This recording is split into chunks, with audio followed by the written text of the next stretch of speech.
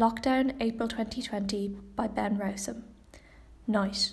Moon bleeds. Stars leak anxious light. Wind howls like a psychiatric patient. Sleep is now the desert gem I have crossed. Miles throughout the night to seize, but I won't be long before I tire out, and the quicksand shows me instead. Day. Sun bleeds. Clouds leak anxious rain. Wind howls like a psychiatric patient. I yearn for a semblance of touch, as my worries congeal to make a barbed heart, slashing questions open and injecting terse answers like a coveted vaccine. Everything in between, soul bleeds.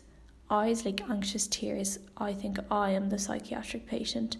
I see me in the dead mirror and wish that I was a mirror too, so we could blast infinitely out each other's backs and out of this hell we're in.